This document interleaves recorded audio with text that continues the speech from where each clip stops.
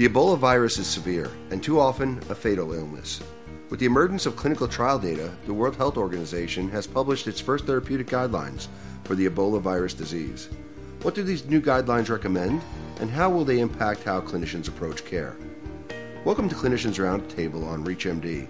I'm your host, Mario Nasinovich, and here with us to share insights on the recent guidelines is Dr. Richard Kojan, a Congolese physician who created a portable biosecure emergency care unit called the Cube to allow for close monitoring of Ebola patients by medical staff in remote, low-resource areas. Dr. Kojan has dedicated his career to caring for the most vulnerable populations and is currently the co-chair of the Guideline Development Group of Experts selected by WHO and president of ALIMA, the Alliance for International Medical Action. Dr. Kojan, welcome to the program. Thank you. To start us off, Dr. Kojan, what can you tell us about the Ebola outbreak in the Democratic Republic of the Congo? So the Democratic Republic of Congo is only one country to more than 10 Ebola outbreak. Let's say 1 in 3 outbreak in Ebola since I can say now 46 years ago. The last outbreak is running now in East DRC. So total 1 in 3 Ebola outbreak in DRC. The virus, Ebola virus, their natural context in DRC, with, as we know, the big forest and the tropical context, the natural context for Ebola virus. So now, as we know, the largest trial was conducted in the Democratic Republic of the Congo. Can you give us some background on this actual trial? Talking about the last trial, that's the study, clinical study in the Republic Democratic Congo was a start at the end of the large outbreak from the West Africa, the big outbreak Ebola we never see, So the idea is from there, from this big, large outbreak, which one, from which one we lost more than 11,000 patients, So the experts start, discuss that we need to ameliorate care for the patient. Not only do we ameliorate the care for the patient, but to find the solution, to find the solution about, care, optimize care, but also, to try to start to study, vaccine study and the drug study. So the idea was from there. And when the big outbreak, from the West Africa finished, so, and another one start in DRC, in East Congo, which one the area is a conflict zone and war zone, and from this area, and too many challenge. And when the outbreak start, all experts, we start to discuss with different experts, scientists and clinicians, all experts. So we decided to come up with a large platform under leadership from the MOH from DRC. In the platform we receive, too many partners, ALIMA and NIH, INRB. So those different partners come, joined, in the platform. The design of the trial was, randomized study drugs with 4 arms and different arms. One of the arms was a comparator with drugs called ZMapp. And the 3 other drugs was monoclonal antibody called MAB114 and the Regeneron. And the last one was remdesivir. So, it's a result from in a big collaboration, from different partners, official partners from DRC, but also from US, NIH, and from different other partners as ALIM. No, certainly it's impressive the number of organizations that led to this incredible collaboration, the rigor of the trial. But you've also created a portable biosecure emergency care unit called the Cube. And I was wondering if you can tell our audience a little bit about the monitoring that Cube allows you now to do. Sure. To implement a study in area like this one, in the context with low resources, that's the really very big challenge, for the scientists, for different experts, for the lab, for drugs company, that you have to come up with, good standard of care. So it was also opportunity for us, from Alima, to implement the Cube. The Cube is a single room one, for the patient, and to be able, to provide intensive care, safe one for health workers, but also for the patient, As we know, Ebola is a terrible disease, the patient came with different, trouble, or metabolic trouble, so the patient need, really support with optimized care. So with the Cube, it was possible, to come up with the optimized care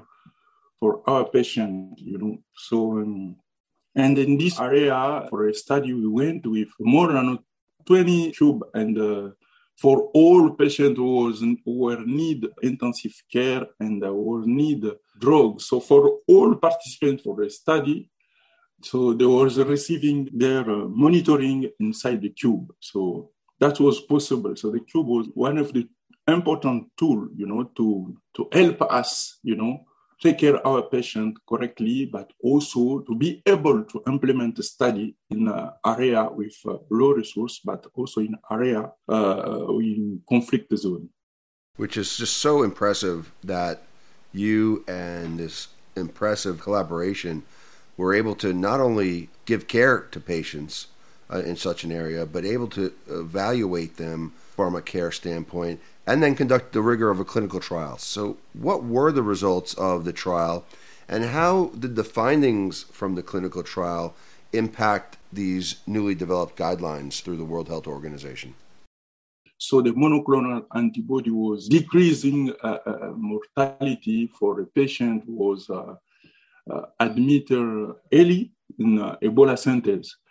So that was the preliminary result. The decision from the DSMB was to stop with the other drugs, Zimab and Remdesivir. After that, the final result came up and showed that definitely the monoclonal antibody was showing efficacy, to decrease mortality for the Ebola patient mainly for a patient who admitted early in the health centers, Ebola centers. So that was the recommendation from the DSMB. And after that, all of the group, the platform, PALM, and we wrote finally the result in the New England Journal. And what is the impact after that? So the impact is huge, for health workers, for a patient, because now it was clear for us and it become clear for us that, we can take care of Ebola. We have drugs, and now we have one of the main tools to care correctly the patient. That's very, very important, and the impact is huge for the patient and for health workers. For those just tuning in, you're listening to Clinicians Roundtable on ReachMD. I'm Mario Nasnovich, and I have the pleasure of speaking with Dr. Richard Kojan about the first guideline that has been published regarding the Ebola virus disease therapeutics. So, Dr. Kojan, now let's shift our attention from the trial and its results more to the guidelines. Can you give us an overview of what these guidelines recommend? The recommendation from the guideline is, the first is a strong recommendation, one that for the patient confirm Ebola after lab analysis, we have to think that they must receive monoclonal antibody, which one called MAB and the Regeneron. So it's important for those patients confirm Ebola cases to receive monoclonal antibody. This is a strong recommendation one from the guideline.